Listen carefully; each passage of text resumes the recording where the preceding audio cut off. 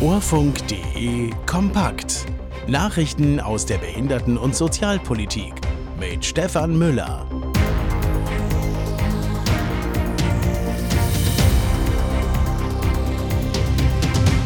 Menschen mit Behinderungen in Flüchtlingslagern nur unzureichend versorgt.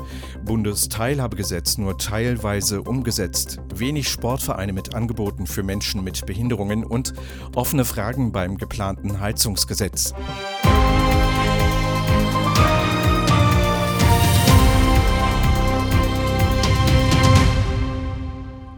Millionen von Menschen mit Behinderungen leben in Flüchtlingslagern, doch die Hilfe für Schutzsuchende und Vertriebene mit Behinderungen ist in diesen Lagern unzureichend.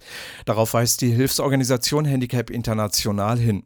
Viele Betroffene hätten gesundheitliche Probleme, sie müssten mit den Folgen von Bombenangriffen, Unfällen und traumatischen Fluchterfahrungen fertig werden, erklärte ein Sprecher. Betroffene hätten es besonders schwer, an Nahrung, Hilfsgüter und medizinische Hilfe zu gelangen. Als Grund dafür nennt die Organisation, dass Betroffene übersehen werden. Handicap International sorgt nach eigenen Angaben für barrierefreie Zugänge zu lebenswichtigen Dienstleistungen, stellt Rollstühle und Prothesen bereit, die auf der Flucht verloren gegangen sind. Handicap International unterstützt zudem auch traumatisierte Opfer mit psychologischer Hilfe. Das Bundesteilhabegesetz ist noch nicht vollständig umgesetzt. Die volle Umsetzung scheint sich offenbar auch noch zu verzögern. Das antwortet die Bundesregierung auf eine Anfrage der CDU/CSU im Bundestag. Genauer geht es hier um die Eingliederungshilfe für Menschen mit Behinderungen. Als einen Grund dafür nennt die Bundesregierung Verzögerungen durch die Corona-Pandemie. Dadurch sei das Bundesteilhabegesetz noch nicht so weiterentwickelt worden, wie es das Gesetz eigentlich vorsehe. Einen Grund, Teile des Gesetzes zu ändern, sehe die Bundesregierung allerdings nicht.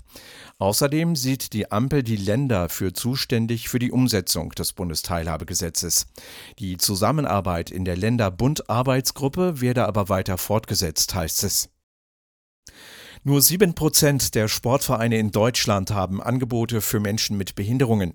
Darauf macht die grüne Bundestagsabgeordnete Tina Winkelmann aufmerksam. Die Sprecherin für Sportpolitik fordert mehr Anstrengungen für die gleichberechtigte Teilhabe im Sport. Der deutsche Sport müsse sich mehr öffnen und Sport für alle ermöglichen. Mit Blick auf die zurzeit stattfindenden Special Olympics World Games der Menschen mit geistigen und mehrfachen Behinderungen erklärte sie, die Spiele seien nicht nur ein sportlicher Wettbewerb, sie seien auch ein Symbol für Inklusion und Solidarität. Der Sozialverband VDK sieht beim Entwurf zum Heizungsgesetz noch viele Fragen ungeklärt. Unklar sei unter anderem, wie Haushalte beim Heizungsumtausch gefördert werden sollen. Der VDK hält es für wichtig, dass die Förderung nicht nach dem Gießkannenprinzip ausgerichtet werde, sondern nach dem Geldbeutel der Bewohnerinnen und Bewohner. Damit würden die Menschen der klimafreundlichen Politik eher vertrauen und sie akzeptieren. Die Menschen dürfe man weder finanziell noch organisatorisch überfordern. Beziehende von Sozialleistungen müssten zu 100% gefördert werden. Für alle anderen Menschen mit wenig Geld fordert der VDK Zuschüsse, die sich anhand des Einkommens orientieren. Explodierende Mieten, Armut, Probleme in der Pflege und mangelnde Teilhabe von Menschen mit Behinderungen. Die Herausforderungen des Sozialstaats hat der Sozialverband in Niedersachsen zum Anlass genommen und eine Resolution verabschiedet. Besonderen Handlungsbedarf sieht der Verband dabei bei den Themen Armut und Einsamkeit. Der Verband schätzt, dass 17% der Bürgerinnen und Bürger in Niedersachsen von Armut bedroht seien und sich isoliert fühlten. Wer finanzielle Probleme habe, könne häufig nicht am gesellschaftlichen Leben teilhaben. Dies führe schnell in die Einsamkeit. In einem reichen Land wie Deutschland dürfe das nicht sein, so der Verband. Deshalb müssten die Ursachen schnellstmöglich bekämpft werden.